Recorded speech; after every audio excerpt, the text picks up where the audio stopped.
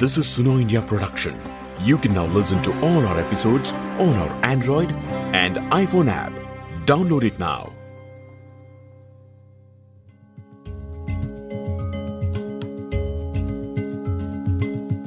Hi everyone, welcome to episode 9 of the Foreign Policy podcast Beyond Nation and State on Suno India. I'm your host and independent journalist Smita Sharma. You can listen in to all the audio episodes on the Suno India app, Spotify and Apple Podcasts. Our new episodes drop every Wednesday. Last year, in July of 2022, I was in Sri Lanka witnessing the Gota Go Gama chants by protesters. Now, the poetry and music of the Aragalaya movement resonated across the air as hundreds of thousands of anti-government protesters and activists remained camped since April in tents pitched across the Golf-Face Greens, the coastal front in capital Colombo close to the presidential secretariat.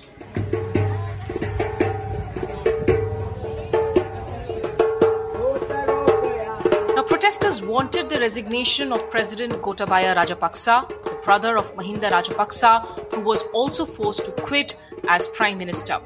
The island nation had been economically crippled last year, the worst financial crisis that it faced in its modern history, as there was a severe foreign currency crunch.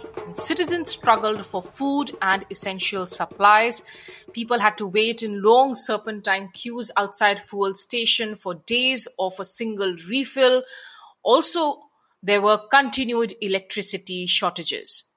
By July, though, events unfolded fast, with homes of lawmakers and politicians being torched, Gotabaya forced to flee Sri Lanka and resign, and six-time Prime Minister Ranil Wickremesinghe was elected the new president, despite the protesters demanding that the entire ruling elite should quit.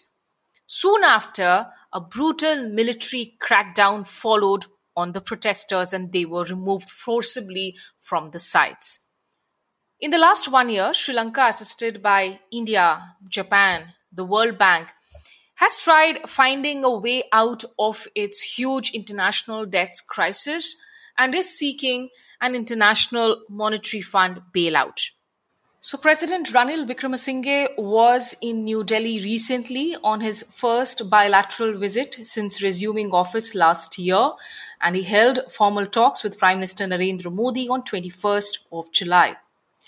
But the big question is there faith in his leadership now in Sri Lanka? Does the country feel that it is headed on a positive trajectory? To understand what lies beneath the surface, I am joined today by Dilrukshi Handuniti. She is an award-winning journalist and a lawyer. She is also the founder and director of the Colombo-based Center for Investigating Reporting. On Twitter, you can engage with her as Dilrukshi H with a capital H. Dilrukshi, thank you so much for finding time to join me here on this podcast from Colombo. Thank you, Smita, for having me. It's such a wonderful thing to be talking to you.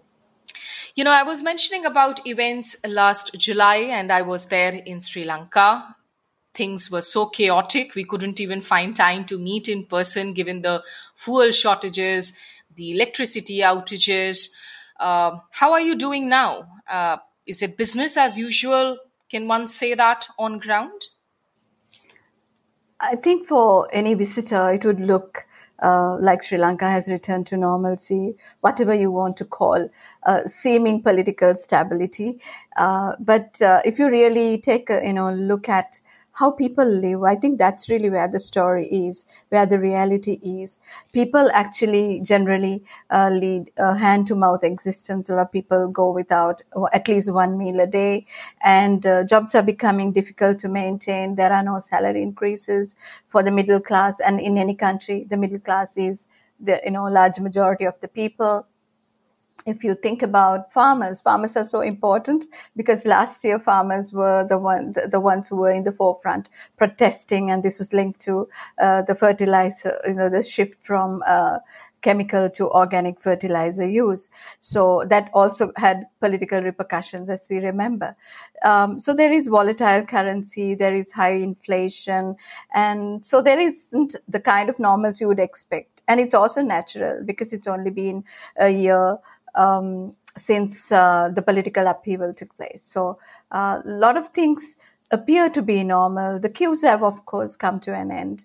But for how long, and what is the long-term strategy to return to the real normalcy that Sri Lankans are used to, would be the real question. But when you look at the government today, of course, it has increasingly, through its statements, been downplaying those protests by saying that they were really a response to the acute shortages of economic supplies, of whether it's electrical, the electric outages and all of that. Is that how do you think the protests should be defined? Was it really about just the hardships faced because of the financial crisis? I think there are a lot of theories by now. A year after, we are able to analyze and see whether there were many reasons that drove the protests in Colombo. But I think the hardships were truly one serious reason for doing that. There would have been elements of politics and people who, I'm sure, Smita, you've heard about the theories of, interested groups investing in, supporting these protests. But overall, the hardships drove the average citizen to the street, and that cannot be negated. I mean, some of us may not have joined the protests, but then, there were a lot of well-wishers for this. And it's not only because of the hardships, and I think that would be a misnomer to say that it was simply because of the hardships. People connected the hardships to a governance crisis in Sri Lanka. And there is no way to get away from that responsibility. And the current dispensation is also responsible for offering answers as to why the protests happened. And if you just want to take away the queues and say your demands have been met, not so, then why are people demanding even now? Why are people still wanting to hit the streets now? There is a serious governance crisis, and that needs to be addressed. And the only way to dealing with it is not to crack down and take the protesters from last year, under, using various legal tools and, not so conventional ways of taking people into custody or, browbeating them into silence. So it's very clear that the government is very unhappy and very uncomfortable with the discourse here. And the people's protests have not been, they've been partially successful.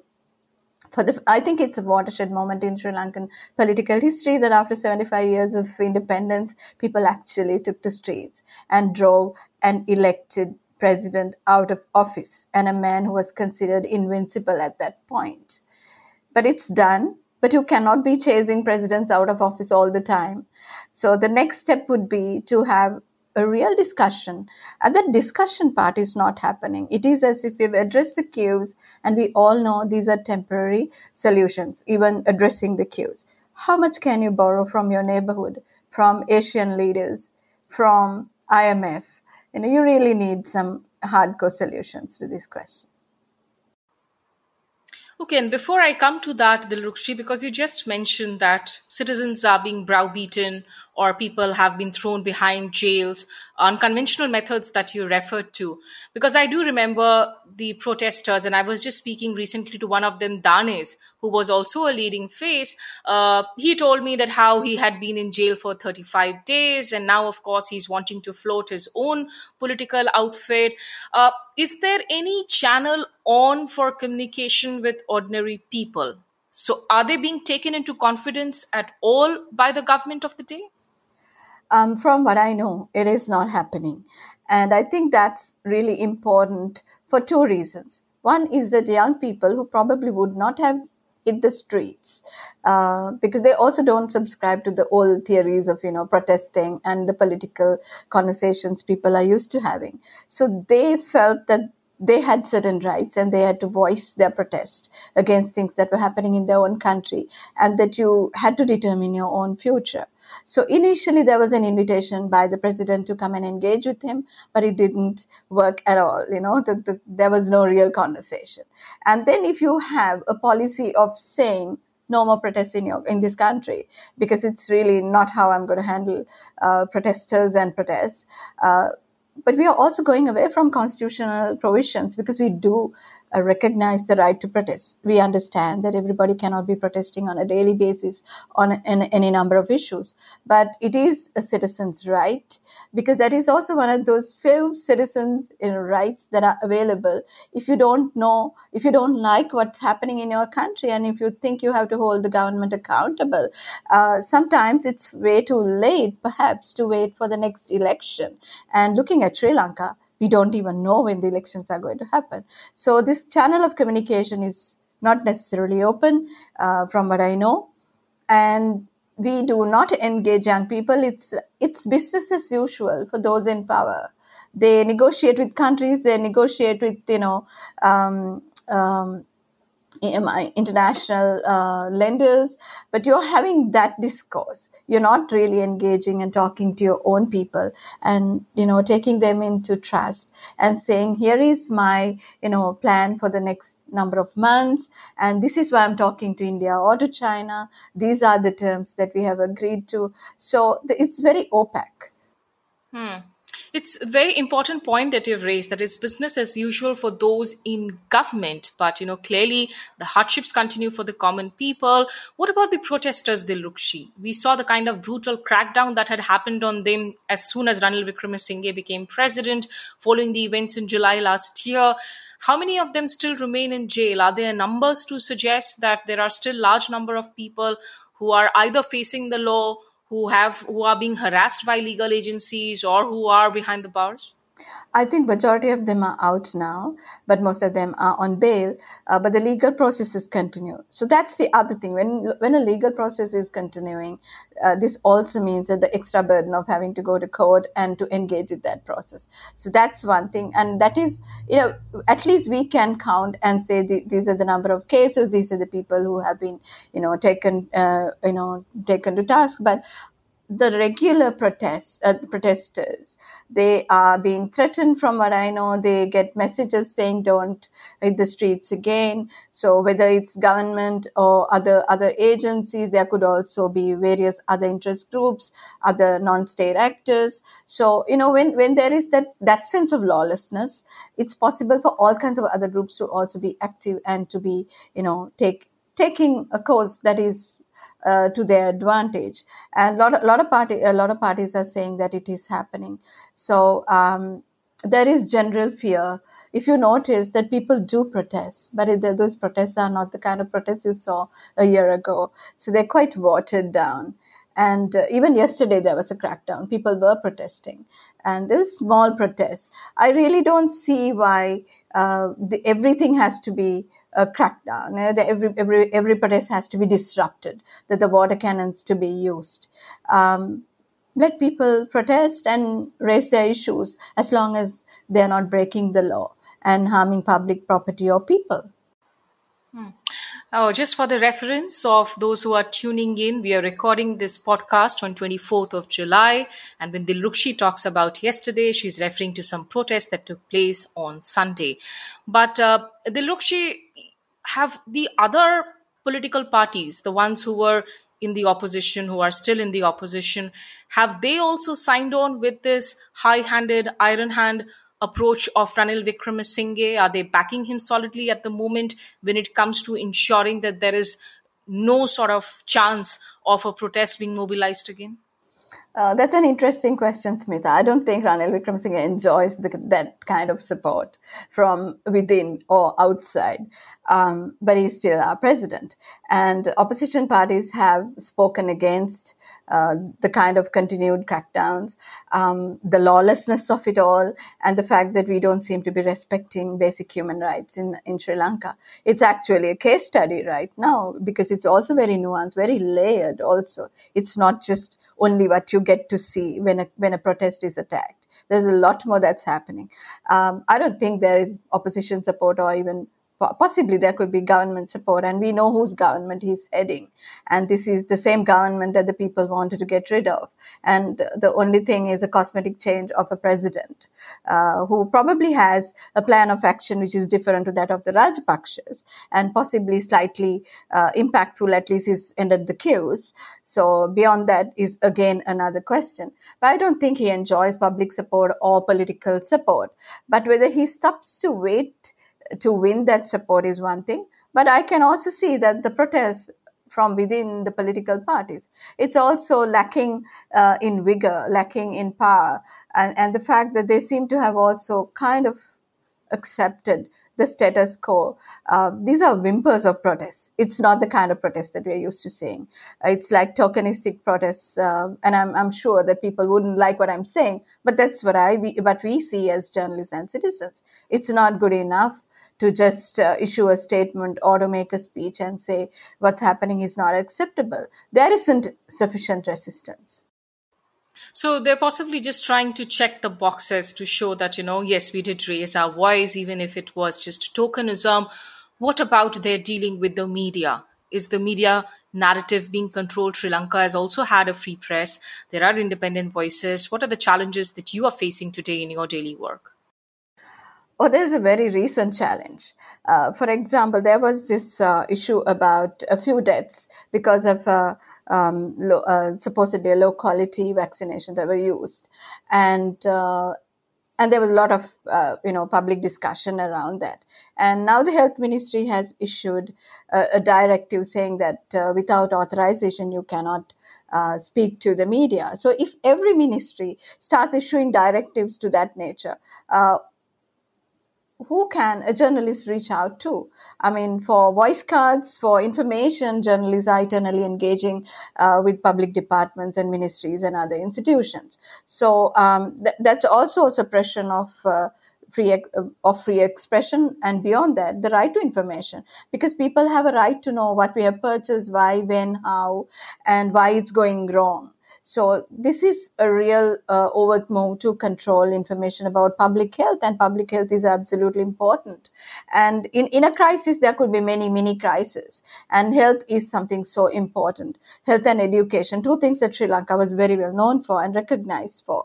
So if you have these issues in the health sector and public doesn't have access to information, who will mobilize that information for you? That would be the journalists. So to say that you are not allowed to speak to the journalists, that itself is a gag order, and that holds, that actually goes against every notion of democratic access to information, as well as people, every citizen's right to know what's going on, and whether we can actually access a public hospital without the fear of without having to worry about the kind of injection we might actually take, and what would happen if something goes wrong, and who's going to be responsible, who will offer the answers.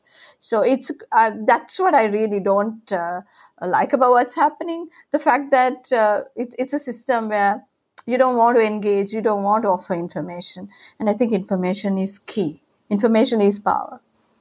And I think that is very unfortunate that South Asia as an identity today may not be something that has been weaved solidly together. But this definitely is a problem that is plaguing most countries, including India, where anybody who is critical of the government, who is vocal, a journalist who wants to exercise their right of being able to ask questions and get information and data, they face the biggest hurdles today.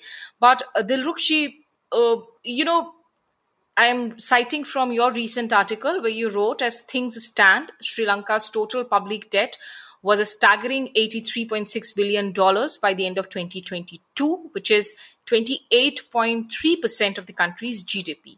And this comprises $41.5 billion in foreign debt and $42.1 billion in domestic debt, huge debts that we are talking about.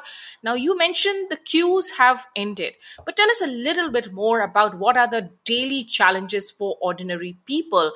What about price rise? What about cost of commodities? What about electricity outages?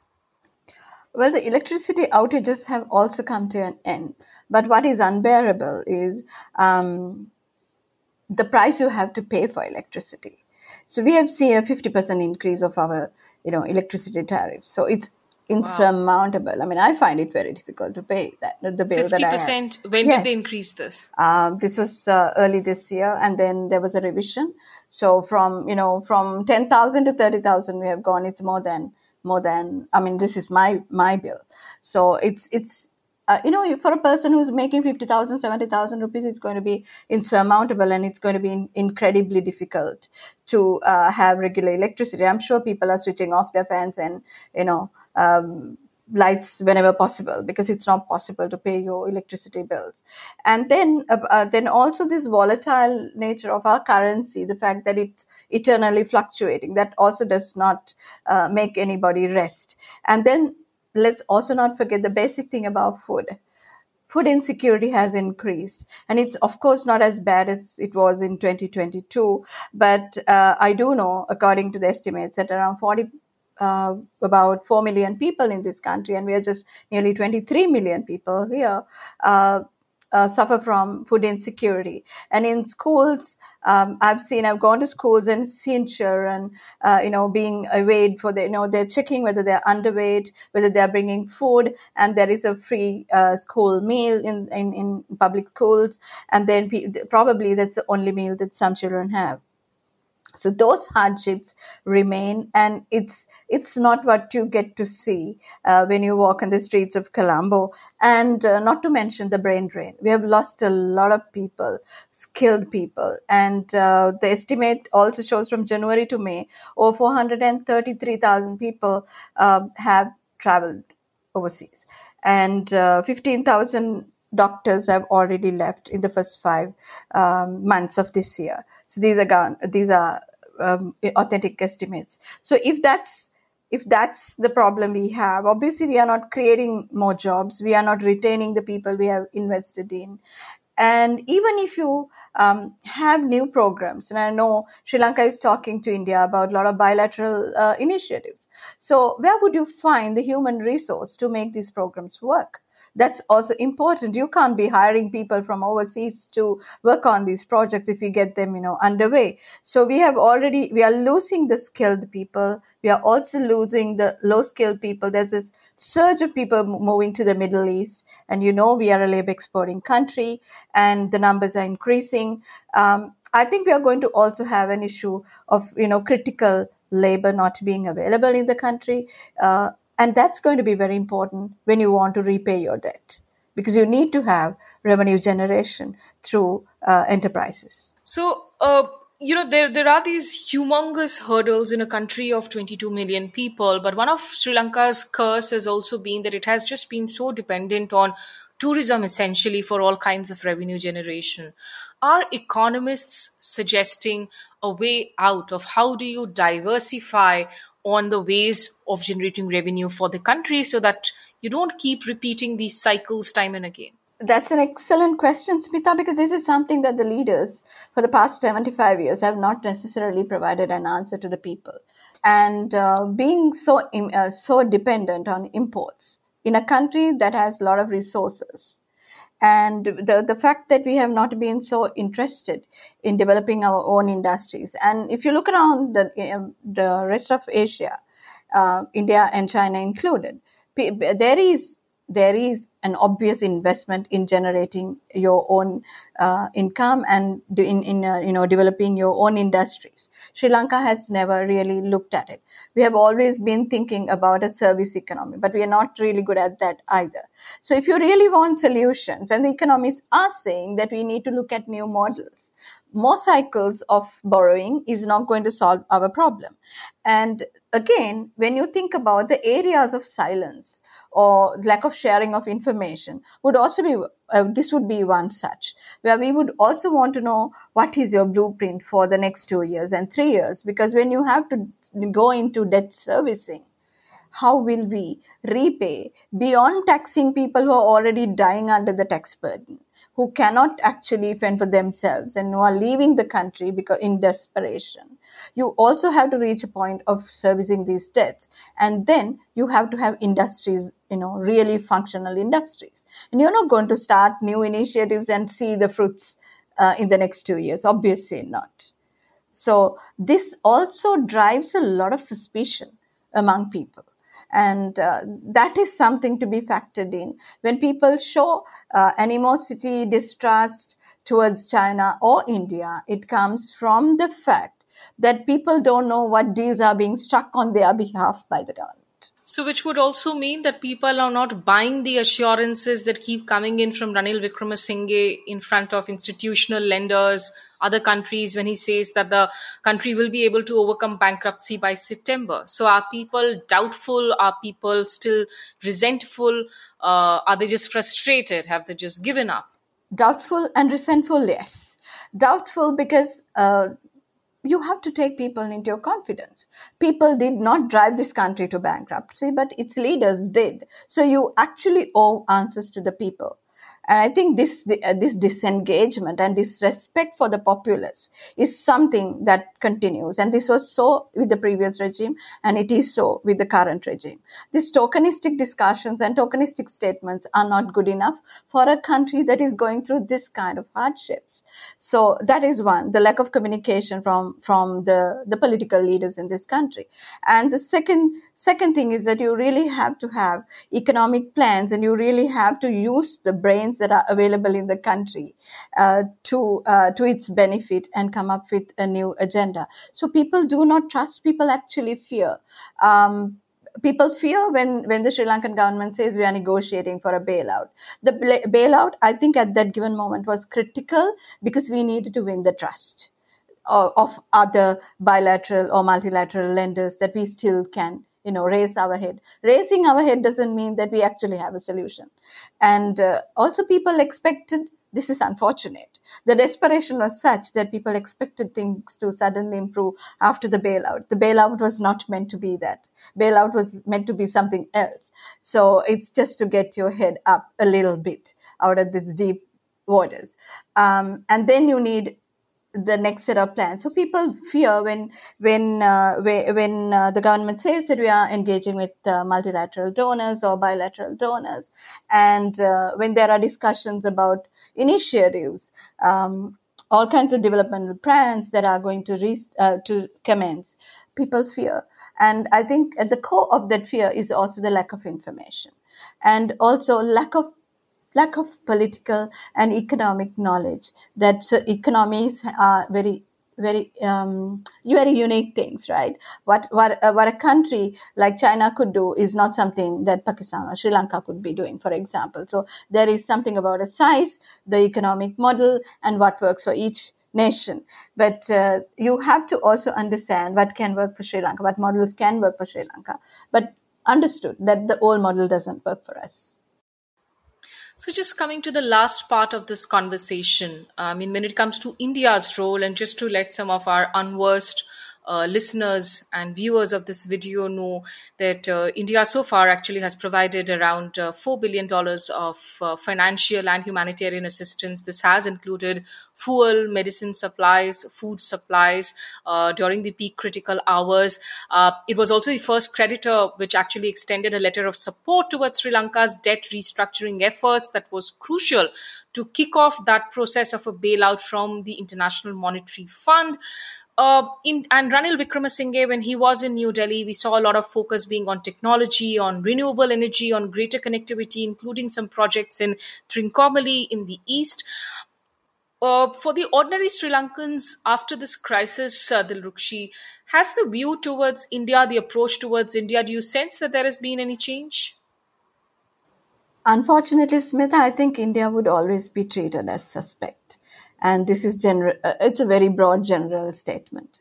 But having said that, there are people with more nuanced understanding, and people who do understand that the neighborhood first policy would also extend to supporting Sri Lanka in its deepest, darkest hour.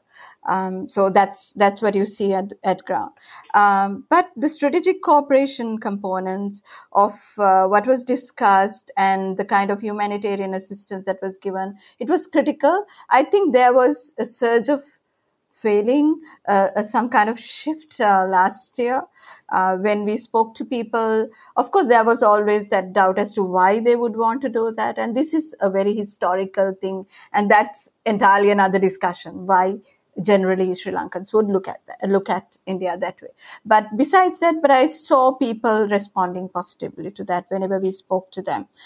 They felt that India came to assist Sri Lanka when Sri Lanka had no friends, technically. And two types of funding, and also the fact that India stood by Sri Lanka when we needed that bailout package, and to lock the other creditors into a discussion that India backed Sri Lanka. But these are not things that the average citizen would necessarily understand how it works and why it works. But then, does the average citizen actually get into a comparison of what China is doing, what its debt trap is doing, vis-a-vis what India's role has been in Sri Lanka? Is that a common discourse on the streets? I think the past 1 year has been enlightening to most Sri Lankans. And if you never understood Indo-Sri Lanka relations or China-Sri Lanka relations, I think there is at least slightly better understanding because of the crisis we got into and what debt can do and what it can do. It can actually break a fairly decent country and make you go through all these hardships. So that, I think, that much is understood. But what is also not understood is in terms of repayment, in terms of renegotiating your loans, what it would mean technically for you to the sign-ups. What do you sign up for? The people understand that still China is pretty elusive, and in having this conversation about settling debt and getting into a repayment scheme, that China is still not forthcoming, and whereas India has played a very different role. I think generally some people, those who at least have some fair of understanding of foreign policy, would know and accept that India's role has been very different to that of China. But they would also unpack that Indian approach as in terms of a foreign policy discussion, it would be seen in a different light. To the common citizen, I think it's more about what would happen in Trincomalee. Do you want a base there? Is it a military base? Are you going to pump out our oil? And there were discussions about this land connectivity with the northern part of Sri Lanka, and the Nagapattinam ferry service. So these are things that we have been talking from day dot. But now people see the possibility of these things becoming reality, and this reality is linked to debt servicing. And this really drives. There is no way to work around it, and this is fact. So people fear that, and probably people feel comfortable with the tourism promotion that's happening between India and Sri Lanka, because Indians are seen as they're very similar to us and culturally very connected. But the introduction of Indian currency and the kind of developments that are taking place in the eastern parts of Sri Lanka, in Trincomalee, the strategic connectivity, the ferry service, all of these could actually drive fear among some people. And of course, it's when you talk about energy, there would be also some issues about maritime security. People would also worry about maritime security of the Sri Lankan state. There would be all kinds of concerns. So again, we go back to that initial point, Smita, of sharing information, how countries and regions groupings, for example, how ASEAN would work as a region and move forward. So whether South Asia has the capacity beyond SAARC to do that, and whether we have the will and the ability, whatever name we want to use it, and whether we're going to do that, and whether it is of benefit to the Sri Lankans to work closely with India or with China on certain issues. As you said, China cannot be discounted. China will be there knocking on our doors, asking us to, service the debts. So to do that, the Sri Lanka will have to work with those who are willing to work with Sri Lanka. And this would mean some initiatives that may be palatable or even unpalatable to the public. And some of these could be very hard decisions that the political leaders of this country got to make. And we have seen historically sometimes that such decisions having been made. But I think critical that we talk to people, that this kind of general understanding becomes something, citizens get to have that information. Without that, you cannot say that people will not revolt, people will not act again. Absolutely. An information black hole doesn't work well, neither for the ruler nor for the ruled. Dilrukshi, during the last year's the Aragalaya movement for over 100 days, and so one of the points that was being talked about was that how this has also united the country in many ways, bringing together the ethnic divisions, the religious divisions. Is that something that continues when it comes to the issue of the Tamil minorities, for instance? Is there a societal approach which is different today that you feel? I think desperation, the kind of strife, the kind of difficulties we experienced last year showed every citizen in this country that only united we stand.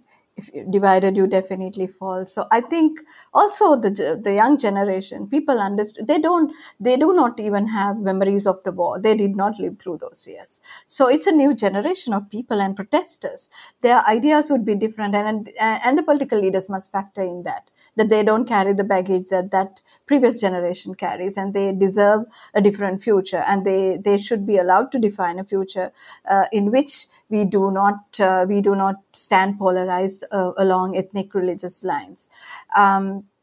It was quite heartening for people to come together, and I also think there is greater understanding and some kind of emotional connectivity, if I may say so. For the first time, from in the southern parts of Sri Lanka, people actually understood what kind of strife was there in previous years, in the northern part of Sri Lanka, and what drove the conflict, what was what was creating that dissent and dislike, or lack of acceptance of the political leadership in the south. So I think that understanding exists, but when you're polarized, and we've been polarized for decades, 1 year of connectivity is not going to be get cemented so quickly. And it's also very easy for politicians to come and play that same old game of divide and rule. So we're back to, in some ways, to being the Sinhalese Buddhist nation that we wanted to be. You still have that discourse, but at the same time, there is some kind of pushback, and that's a good thing. And I think Aragalaya has changed the way we approach things, the way we look at the political power play, and what you can do as a citizen. So even if it did not bring the everlasting, changes that it may probably wanted to see, some changes have taken place in the people's psyche, and I think those are beneficial, that we would look at things differently. We will have a youth-led approach, and the fact that we do not recognize those old historical grudges against each other. That's good to hear, Dilrukshi. Just a final question. The elections, of course, have been stalled by the government indefinitely, citing that there is no funds really. The country is still in that desperate financial situation to be able to afford holding of the elections. How you think people will continue being patient with this for some time to come? Is there a restlessness that is growing maybe within the youth sections who were part of the Aragalai movement? There is a lot of restlessness. And young people, particularly those who are associated with the Aragalaya movement, are really feeling it. And they are the ones who are being hounded by the state as well. So they are being hounded, and they are also the vocal people in this country. They are the ones who are bringing up issues. And of course, there are elements of politics, and there are political parties also taking part in protests and having their own protests. How far, I think it would be very important for the political leaders of this country to really understand that you cannot continue this way without elections, without engaging the public, without seeking a public mandate for very critical decisions.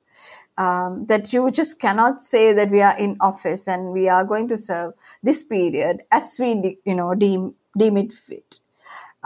We are a democracy. We are not any. I mean, that's the style of governance we have chosen. So you do have to go by that. I think the dissent will brew and it will continue to simmer.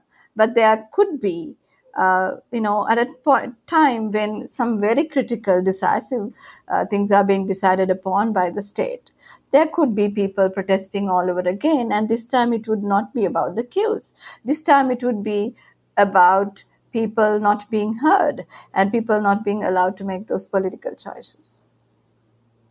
Thank you so much, Dilrukshi. Enlightening as always, for putting things into context, for explaining what is really happening inside Sri Lanka today beyond some of the headlines that we get to read in international press, including in India.